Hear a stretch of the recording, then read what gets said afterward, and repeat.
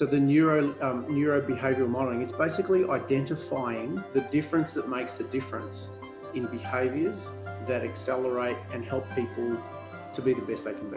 So a neurobehavioral model is studying someone's decision-making capacity, and we talk about it as both internally and externally. So an internal modeler, for example, would analyze, study, research, and interview someone and find out what specific thinking, thought processes, beliefs, views of the world do they have that help them get to the point where they make decisions, for example.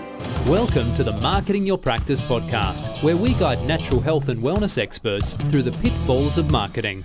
Each episode, you'll learn simple, effective, easily actionable, and heart-centered marketing strategies. And here's your host, Angus Pike. Good morning, good afternoon, and good evening, friends. Welcome to the Marketing Your Practice podcast. Now, my guest today loves working with entrepreneurs and business owners who have experienced rapid and exponential growth in their business, yet they feel overwhelmed, unfulfilled, and stuck. He's a visionary who sees the big picture in all that he touches, and he's committed to supporting others to see their vision more clearly and to help them courageously step into it. We're going to talk a lot about that today. Now, with a background as a doctor of chiropractic, in a fascination in the area of neuroscience, he's also a certified neurobehavioral modeler. I'm going to ask about that in a moment too. Sure. He's also a business and life coach. He is Jim Karagiannis. Jim, welcome to the show. Thank you, Angus. Thanks for the invitation, and very excited to be here. Buddy, that sounded like to me a little bit of deja vu, given the first time I kind of read through that intro, it was like I had a bunch of marbles in my mouth there too. So The surname or just the neurobehavioral modeling? Well, believe it or not, the neurobehavioral modeling beforehand had at least half a dozen goes at it. And It's not that tricky a word, but for some reason today I've got a bit of cotton wool mouth. But we got there in the end. And this is, I feel like I first invited you on the podcast. It's got to be nearly 12 months ago. It has. And just through a whole series of factors, things haven't worked out. So it's great that the planets lined up. And it was actually only even just a few days ago when you said, look, round 5, how about we try this again? Yeah. And it just worked out. And it was like, let's do it. And it happened within like days where previously there hadn't been any opportunity. So excited to be here. If nothing else, buddy, I'm persistent. So bordering on stalking, but okay. I understand. Hey, listen, for our listeners that might not know a little bit of your background, we're going to spend a lot of time today talking about getting started. It's where all the momentum needs to come from. It's the hardest thing to do. But before we kind of get into that, can you give our listeners, our viewers, a little bit of a background of your story of what kind of brought you up to where you are now? Of course. So by training and profession, I'm a chiropractor, and I graduated from RMIT University back in 93, sorry, my mistake. And I met my lovely, beautiful wife, who has been a previous, basically interviewee on your program as well, Bettina Tornatora. So we went through the program together and graduated, have been together since, so it's approaching 28 years now, happily married. And we started our journey in chiropractic, and we traveled throughout Australia, practiced in both country and city, back in Melbourne now. Got 2 fantastic, beautiful adult sons in the process. And along the way of practicing chiropractic, I was always been inspired. That's all I actually wanted to do.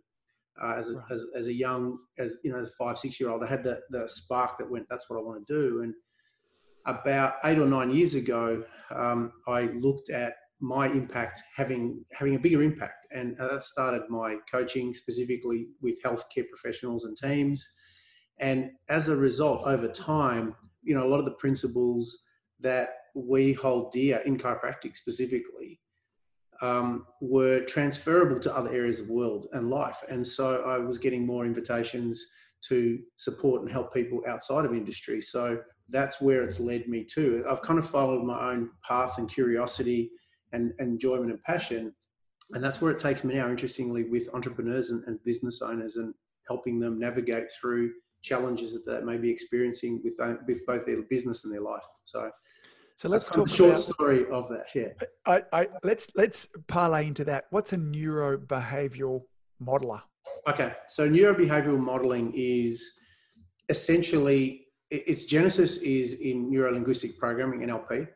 So the neurobehavioral modeling, it's basically identifying the difference that makes the difference in behaviors that accelerate and help people to be the best they can be. So a neurobehavioral model is studying someone's decision-making capacity, and we talk about it as both internally and externally. So an internal modeler, for example, would analyze, study, research, and interview someone and find out what specific thinking, thought processes, beliefs, views of the world do they have that help them get to the point where they make decisions, for example. Yep. And an external modeling would be looking at their behaviors, actions, routines, and rituals. So when both Bettina and I are certified in this, it's about trying to identify the key ingredients. It's kind of like snapshotting and going, this was a turning point right now. What did it take for you to make that decision? So if you ever watched anybody who's and the reason why it got to entrepreneurs for me is that I modeled and interviewed and profiled and coded the decision-making ability in people who are in high stress environments, what we call VUCA environments. For people who don't know, are volatile, uncertain, complex, and ambiguous. Right. So I modeled and researched the people in those environments in terms of how they process the world, how they got to have certainty and uncertainty. Yes. And then we created a blueprint and a model that can actually teach others to use. So it's effectively, how do you get into the heart and mind of someone who under crisis has the decision-making wherewithal to make great decisions clinically, unemotionally, in the best interests of the situation. And so neurobehavioral modeling is the ability to code any person, any test person you're looking at, to be able to pluck out the gold, the difference that makes a difference, which then allows you to then teach it to others. So when you were looking at these individuals, entrepreneurs, what did you learn? What were some of the key things that you discovered in studying them? Yeah, well, some of the people that I interviewed weren't just entrepreneurs. What I did is I looked at, what are the most VUCA type environments you could think of? And so the term initially comes from the military, where you can imagine you're going into a battle. You've got volatility, you've got uncertainty, you've got complexity, you've got ambiguity. You don't know what's going to happen.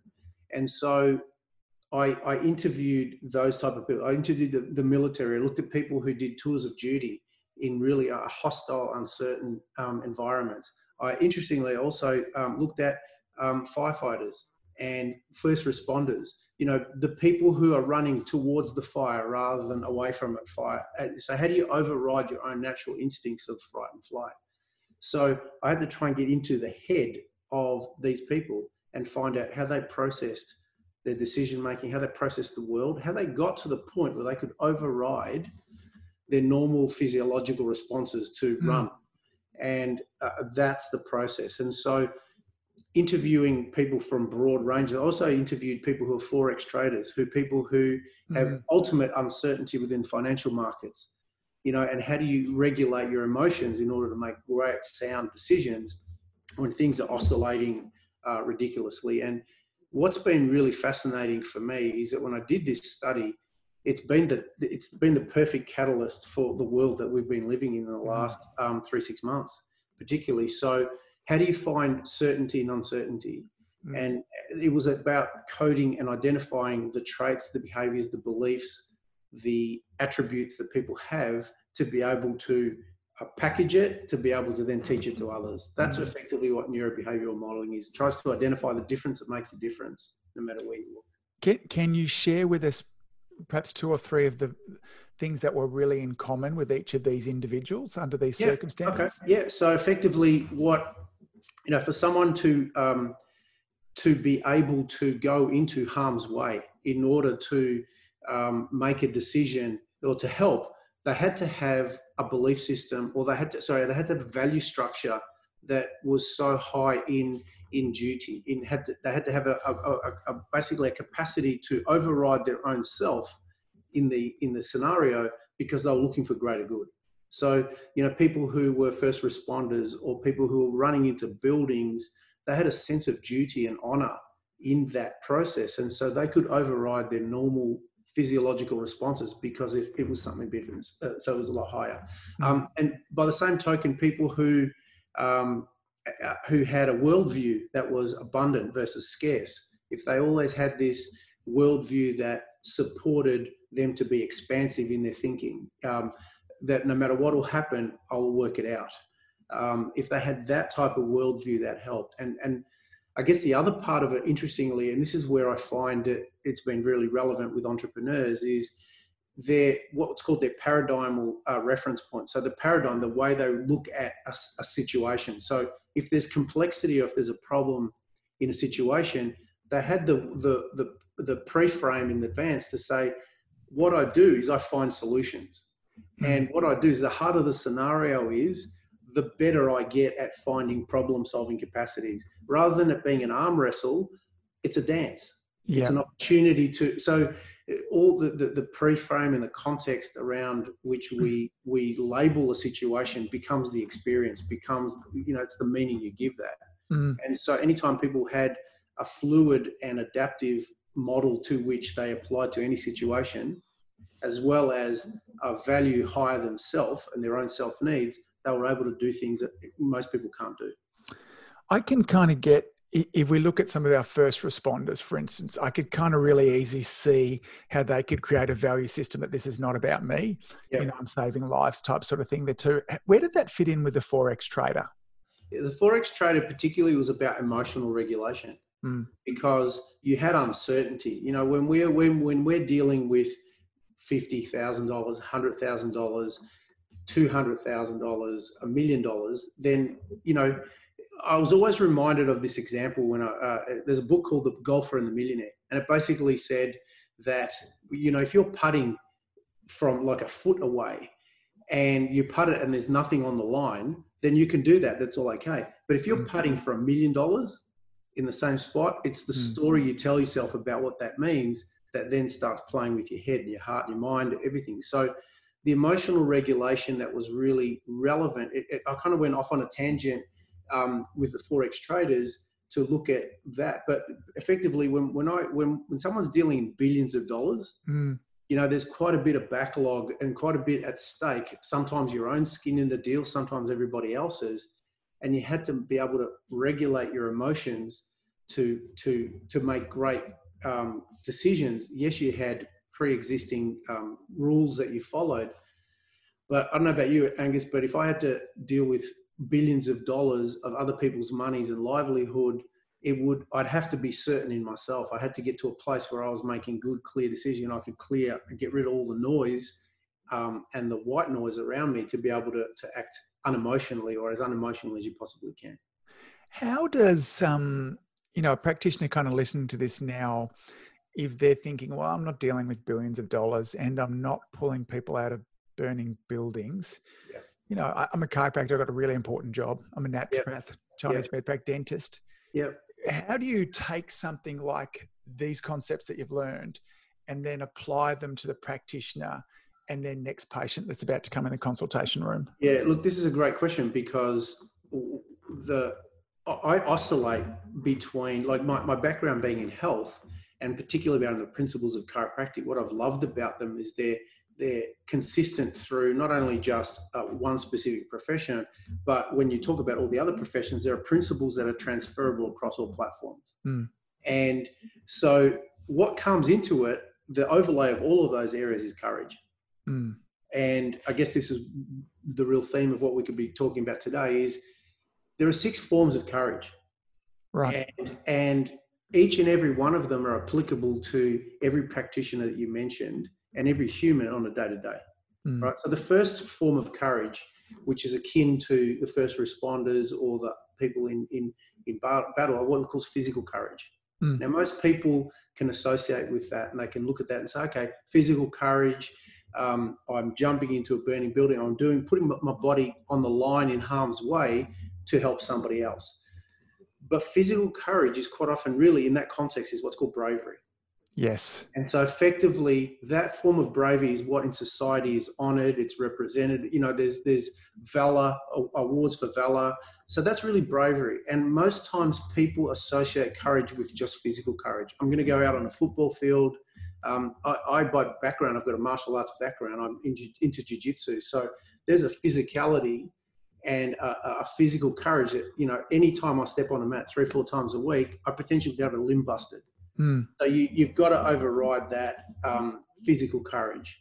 So that's an effective one. The next one's social courage. And I guess the next 5 will probably be more relevant to a lot of your audience you're talking about and your listeners, because social courage effectively means being prepared to put yourself out there to share your view, and have the possibility that could be rejected. Yeah.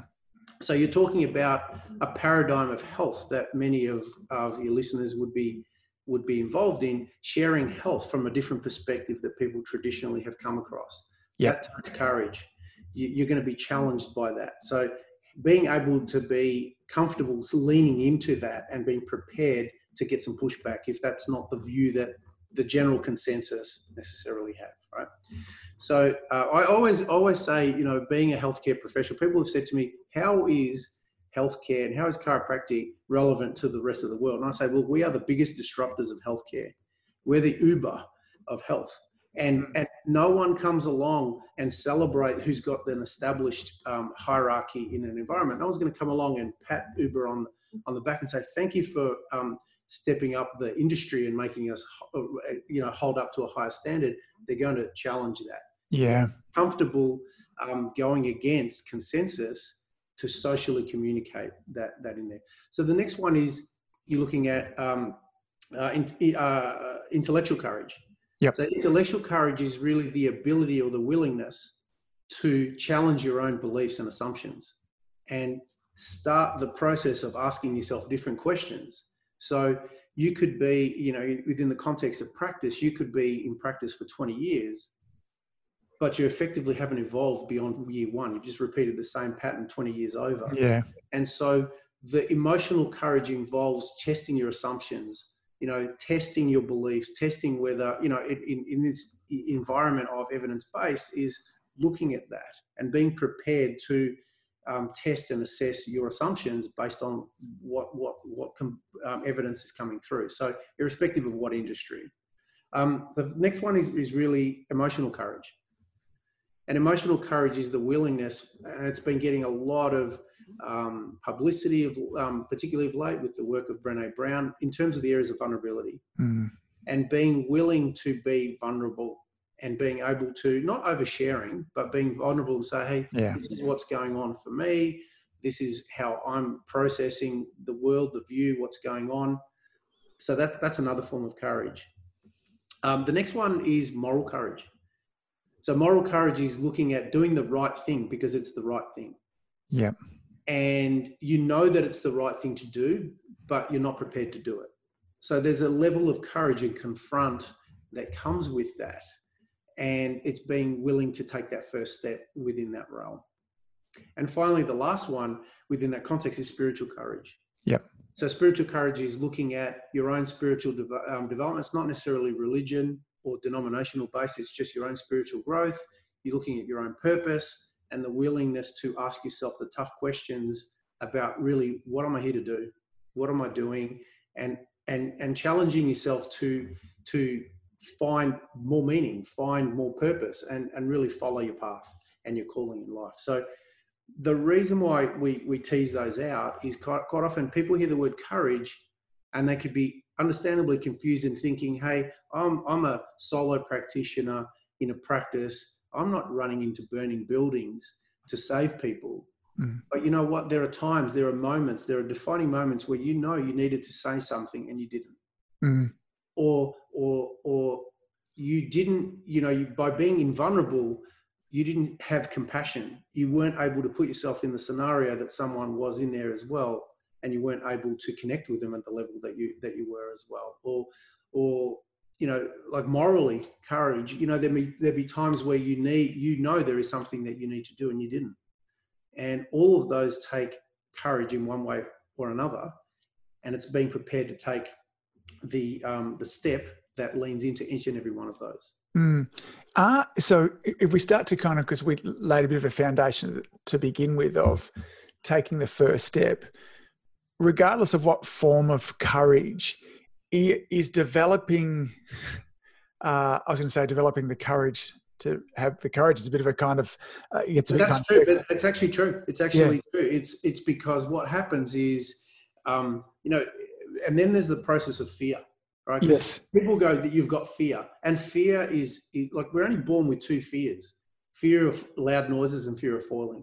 And somewhere along the line, we develop all these other fears, right, based on experiences, wounds, stories we tell ourselves. So fear is basically optional.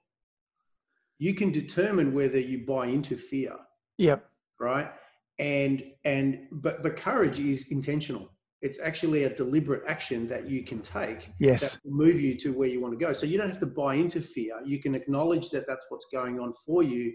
Yeah. And process it, cycle through it, get to a point of grounding, find a big compelling reason why you should take action, and then take it.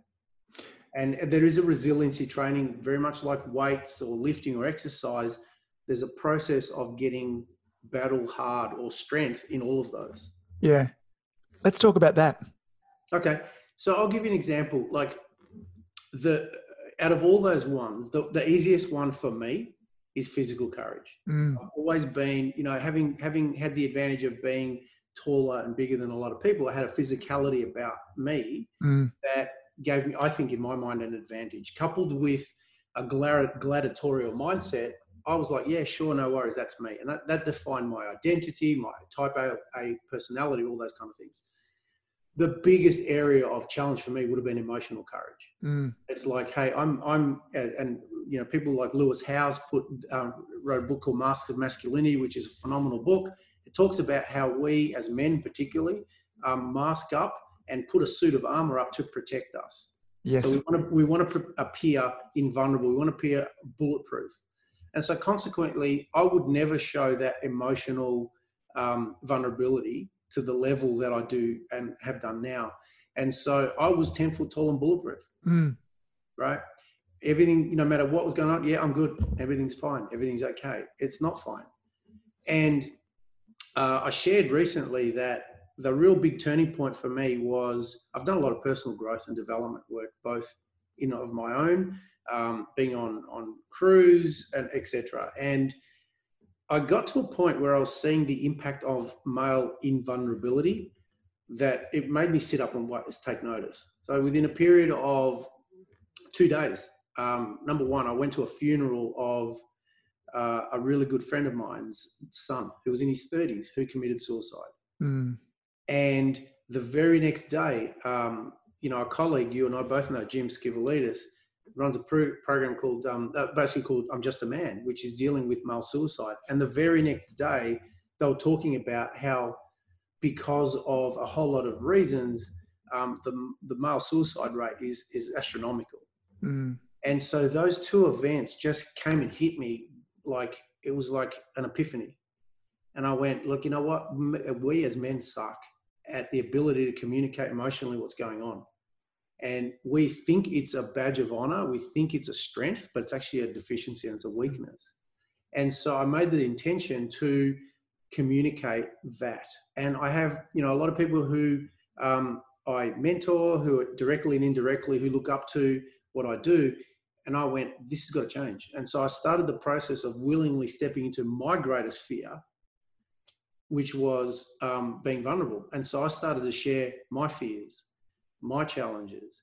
And a really fascinating, interesting thing happened was that ability to model it. And that's really what neurobehavioral modeling in a lot of ways is: model a behavior that I wanted to see as a change, created shift, created change. Where I'd known people for years and years and years, suddenly they turned around and went, dude, I really feel connected with you. I get where you're coming from. There was an aloofness or an aura around who you were before, and that would have been just my protective mechanism. I can actually really see who you like, what you like. And my impact and influence went through the roof. And my ability to connect and have an impact with what I said, what I communicated, was so much more impactful than what I was trying before. Why? Because I think it was more authentic.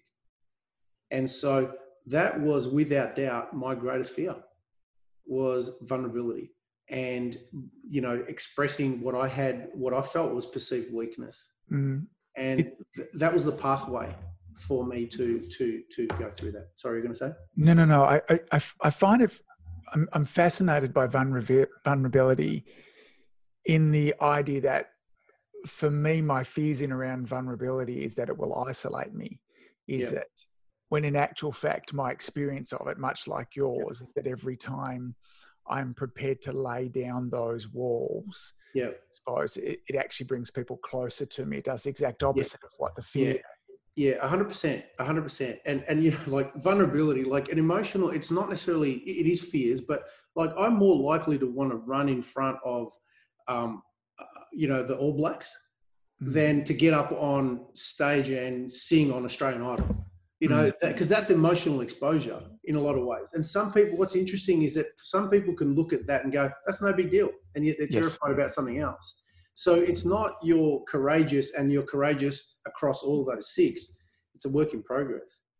And you're 100% right. One of the biggest thing that I learned is that when I was being authentic to myself by being vulnerable, that was really my gateway to it. I opened up people who were probably waiting for me to do that. And the moment that I did, something was like, hey, you're here. We've been waiting for you. And the people who, what's the old saying? The people who mind don't matter, and people who matter don't mind. And really, I got to a more authentic place within myself. I got comfortable in my own skin.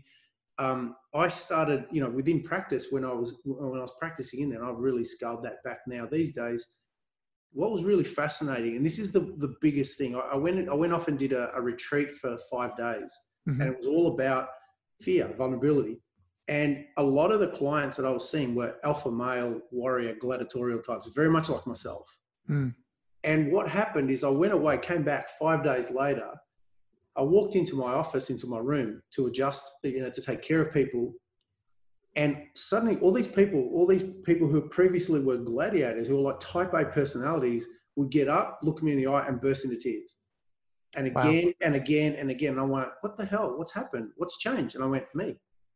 And by virtue of me changing, it's almost like I gave them permission to go, it's okay.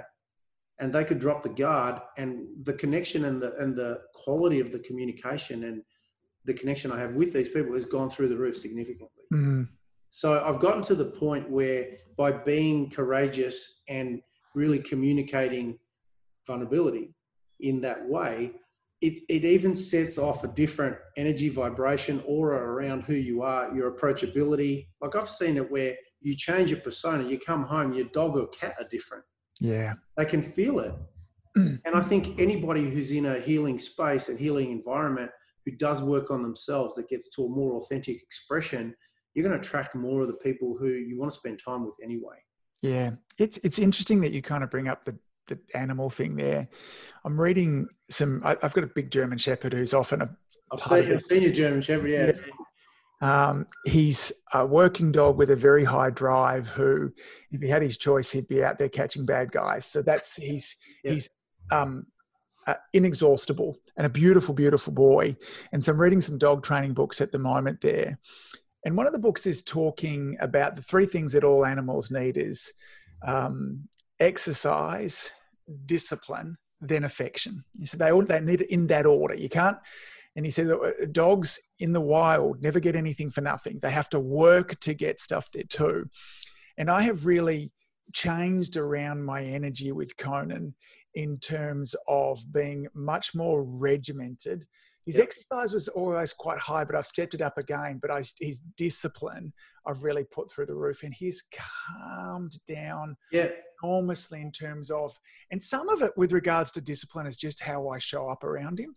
And there's this kind of idea of when he's around now that I just want to show up as the leader, as the alpha dog in the house here. And it's quite interesting because over the last couple of weeks, I'm kind of cautious how I say this because I don't want it to stand a wank, because when we kind of think about the alpha dog there too, not with a masculine type of way, but I brought that same energy into practice with me the last couple of weeks. It's been stunning how calming it's been, like just stunning.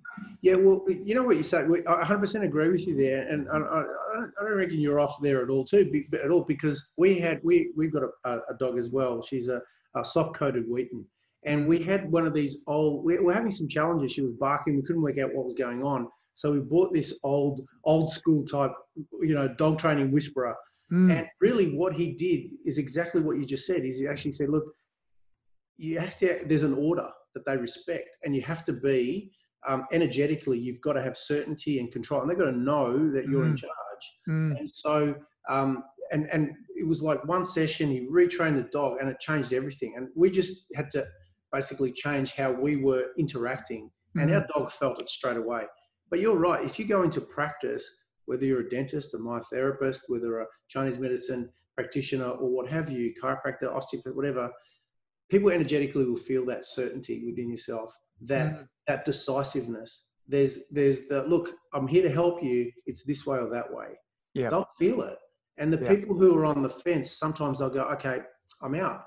But what will happen is that you'll endear yourself and draw more people who are drawn to that decisive part of them, because that's really what they're looking for in a health provider, someone who's actually going to be there looking after their best interests, who can lead them, who can keep them accountable. So there's so many times where, and this comes into the emotional courage element as well, where, leaning in and having those tough conversations with our practice members, our clients, when you know that they've said to you this is a priority, but their behavior isn't reflecting that. So totally. When I've leant in and had that conversation, whether it's with coaching clients or what have you, it takes the relationship to another level. Either they'll say, you're right, I'm out, in which case I go, great, awesome, well, it's been great helping you. You know that if you ever want to come back here, we're here for you. But what it does for the people who weren't towing the line, they suddenly have this, you actually are the person for them because you're keeping me accountable. So I've had those discussions where I've said, hey, listen, I'm just curious. When we first started, you told me that this was the priority, and we outlined an outline schedule. Now, I'm upholding my part of the bargain by helping create the vision for you, telling you what's possible, but keeping you accountable. So is that the priority or not? Because if it's not, that's okay. But if it is, I've got to let you know you're not exhibiting or taking control or behavioral responsibility for your part of it. Now, what do you want me to do about that? And almost without exception, people will come back and go, you're right, thanks for being the leader.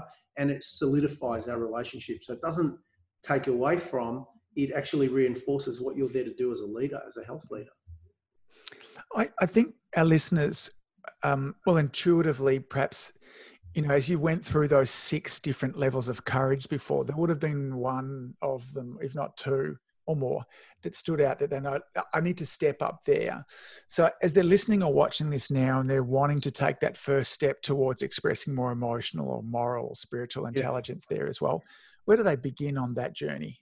Okay, well, you mentioned it earlier on. It is a process. It's like a muscle building process. You don't go from 0 to 100 immediately. It's the graduated process. So you might look at this and go, okay, what capacity do I have right now? Like if I'm a person who's not very vulnerable, what are 3 things that I could do that would stretch me a little bit, but would move me in the direction I want to move to? Yeah. Whether it's in physical courage, whether it's in emotional, it's in social. It could just be that, if you're in a situation where you're a pleaser and you just want to tell people what they want to hear, what would it be like if you stood up and said, hey, have you considered this, or started the process? So it's really a case of identifying really 3 steps that you could take in any one of those areas at your pace, at your level, because some people, have got a different risk tolerance and risk profile. So you work within what someone can tolerate, and before you know it, incrementally, it's called the basically daily habits. It's the things that you do consistently that over a period of time, even if it's 1% a day, shifts you along the trajectory that you need to get to. Yeah. So I kind of identified that, what was perhaps holding me back was, this social courage. I wanted to, given that we're on a marketing podcast, I wanted to create some content and start to share out there really what I stood for. And that, I've got this grand vision of what it could look like. And am I right in saying, look, let's just put the grand vision over to the side there too. But what would be some first 1, 2, or 3 steps that I could move that would be in that direction, that are a little bit outside my comfort zone, but not overwhelming? Yeah, totally. And so the vision is important because it shows you what direction you want to get to. Yeah. And So I think it's really clear that you go, where am I now? Where want I get to? Yeah. And having the vision of what's the ultimate objective? Where are you going towards? Because if you don't have a vision of where you're going to, you're going to be parlayed into any direction in there. So number one is getting really clear on your vision and where it is that you want to get to. Number two, where are you? And number three is what's the first step? So, it was Martin Luther King always said about, not worrying about the staircase, and I'm paraphrasing it here, but basically going, we're worried about what step 18 is. Yeah. We really should be worrying about step 1. Yes. And once you've done step 1, that first scary step, you'll suddenly go, hey, I survived. I didn't die. I'm okay. What's the next step? And incrementally, you're up at step 17 or 18 before you know it. Mm-hmm. But you've got to know that you're climbing up the right ladder or the right staircase. Otherwise, you're just climbing for climbing's sake. Mm-hmm. That's not actually getting closer to where you want to get to. I love the metaphor, and I remind myself of it. I was driving home last night from Geelong on the Melbourne freeway there too. It was incredibly foggy. The last day before we got last day before lockdown. Yes, if anyone wants to date stamp it, but it was interesting, incredibly foggy. So the visibility probably wasn't much more than 100 meters. And yet it was interesting how many of us were really comfortable heading along at 100 kilometers an hour because that's all we needed to see. I didn't need to see any further than that. I was able to drive safely with that. I would have been able to take evasive action. And it's just such a nice, for me, metaphor, reminder of often how it is heading towards that. If I've got a life vision, a practice vision, a goal there too, I don't need to see the last steps until I get towards them. But what are the next steps now? Check in, am I heading in the right direction, having that vision in around there? What are some of the mistakes that you see people make, your clients when you're coaching, when they're wanting to step into greater levels of courage, whatever realm it would be? What are some of the mistakes that people make? That's a great question. By mistakes, I think, I'll share my own personal experience and I'll share my own personal experience and then by extension, it'll explain what I see happen a lot. So, years ago, I ran a marathon in preparation for my 40th. It was a goal. I said, right, by the time I'm 40, I want to run a marathon. And year 39, I clicked over the calendar. I went, holy smoke, it's this year, or I'm actually, I'm not basically congruent with myself. So I made the commitment to run the marathon. Now, 32 kilometers into a marathon, I tore both calves. Ooh. So the last 10, it wasn't fun. So the last 10 Ks were absolute murder, but I got through. So I set the goal. I wasn't happy with this. So next year I'm going to do it again. And I started training. Everything was going well. I was increasing the running, but I wasn't enjoying the process. And I was hating it. And I was going out there and hating it and hating it and hating it and hating it and running 35 Ks and being miserable. And I didn't have the situational awareness, or I didn't give myself permission to go, hey, you know what? The priority of the goal's changed. Yeah. Just because that was the vision, that was the goal, doesn't mean it can't change. And so I was so locked in. One of my both strengths and weaknesses is I can get so laser focused on an outcome that becomes the only thing, almost to the point of obsession. And so that is really good at getting stuff done, but not great in terms of having awareness for everything else. So it was Bettina, my wife, who actually helped me get to that understanding. You go, hey, listen, is the goal still the priority? And it was like, no, I don't think it is. Well, why are you doing it? Well, because I said I was going to. Well, that's not a good enough reason. And so what I have gotten to with a lot of our clients is, for some of them, they might start coaching for what they perceive is one reason. But what happens is that we uncover and unravel a bigger piece. Yep. So for some of them, they started in a career, they came in and started having coaching around that, but it's actually led them out of the career because we got to core truths. So I think if there's one big thing that I think would be a big takeaway is having adaptability to be honest with yourself and get to core truths. Yeah. And just because, I'm in the path now, I mentioned earlier on, my greatest, all I ever wanted to do was be a chiropractor at 5 years old. And I'm at a point now where I'm almost stepping out of a hands-on practice. Bettina already did. I might, because I'm following the spiritual courage I was talking about, knowing that my work is taking me to a different level, not necessarily a better one, but just one that resonates with me and I know is my truth.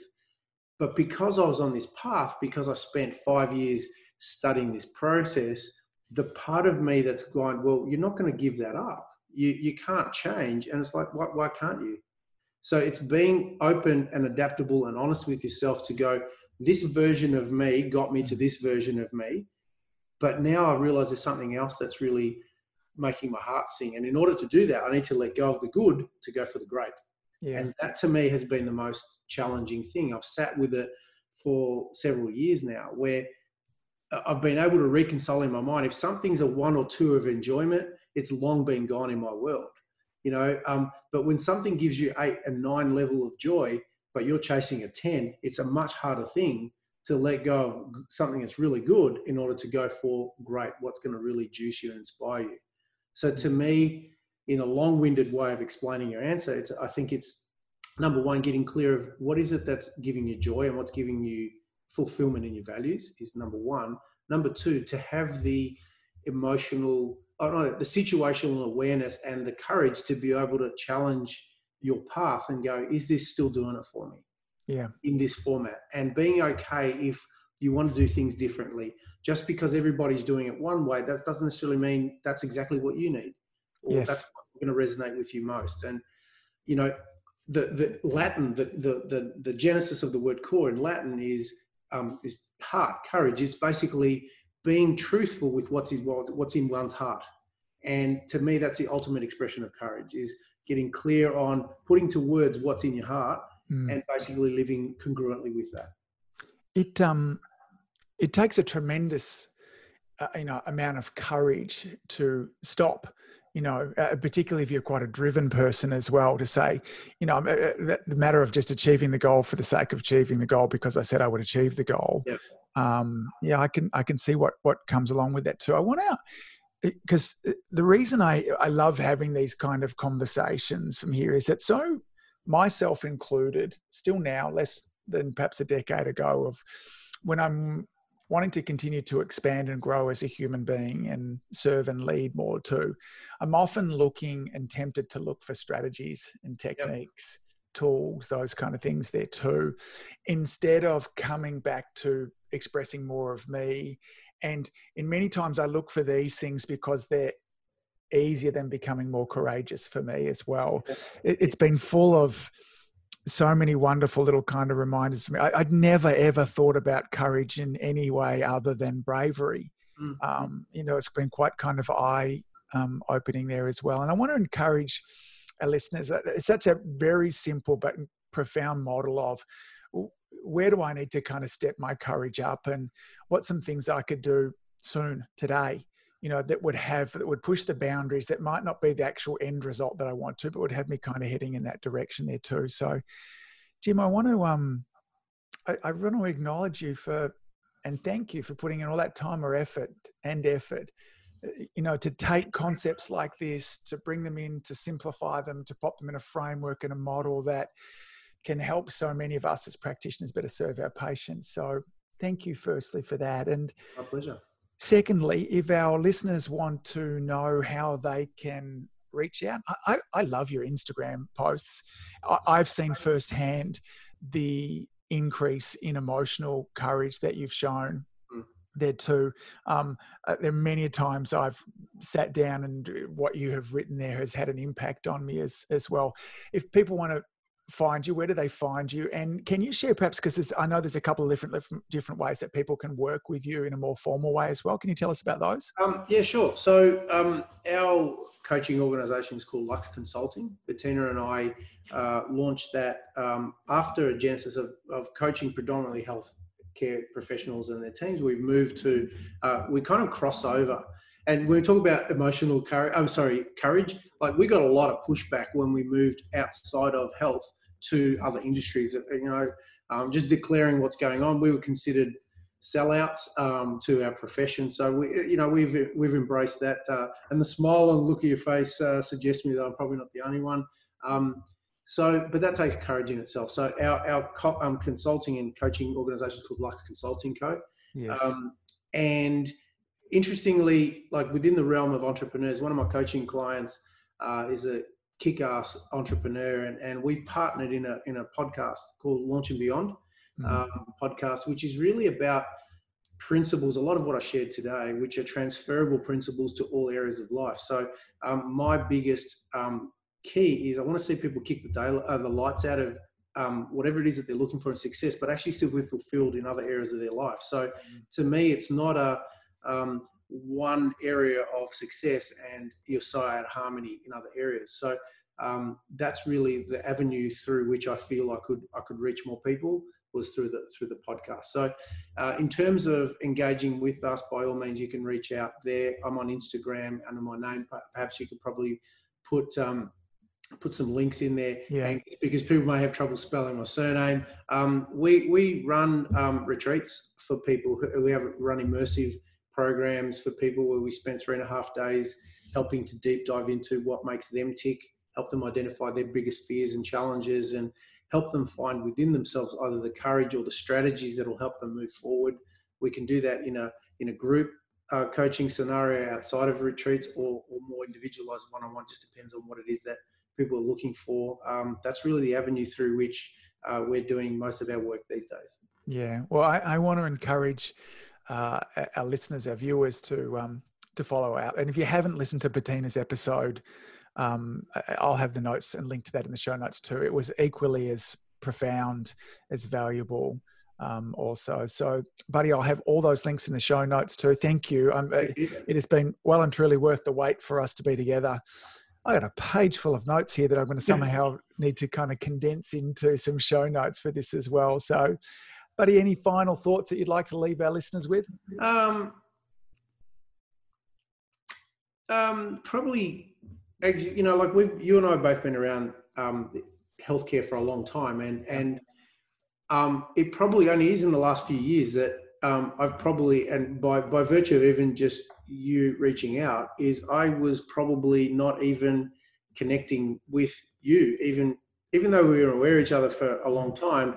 There was still that gap and distance, and I'll take ownership on the fact that me being me was a big part of that. And I've realized that for me to actually have an impact and connect and live my legacy, I needed to model and lead that behavior. And by virtue of that opens up situations, relationships, opportunities, and possibilities that I otherwise wouldn't have had. So if you want to create change in the world, it does happen when it's you. It starts from you. You're right. It's much easier if someone says, here are the action steps, just do them. But if you're not the person who you need to be, and this is all the work that you've done with Jim Fortin as well too, which is an inside-out job, if you don't become and be that person first, then you're going to get a different outcome. And so that's why the hardest work in mastery is about self and getting to the place where you're the best version of yourself and then acting from there. So that would probably be my takeaway. Damn good place to finish, buddy. Take care. Enjoy your afternoon and look forward to seeing you around the traps. Thanks, Angus. Appreciate it. If you enjoyed listening to this podcast, you have to come and check out the Community Influencer Program. It's my monthly coaching program where we take all this material and I'll work one-on-one with you to apply, implement, systematize, and help guide you and your practice to the next level. Now you can join me on over at adiomedia.com/join. That's adiomedia.com/join. I'd love to see you in there.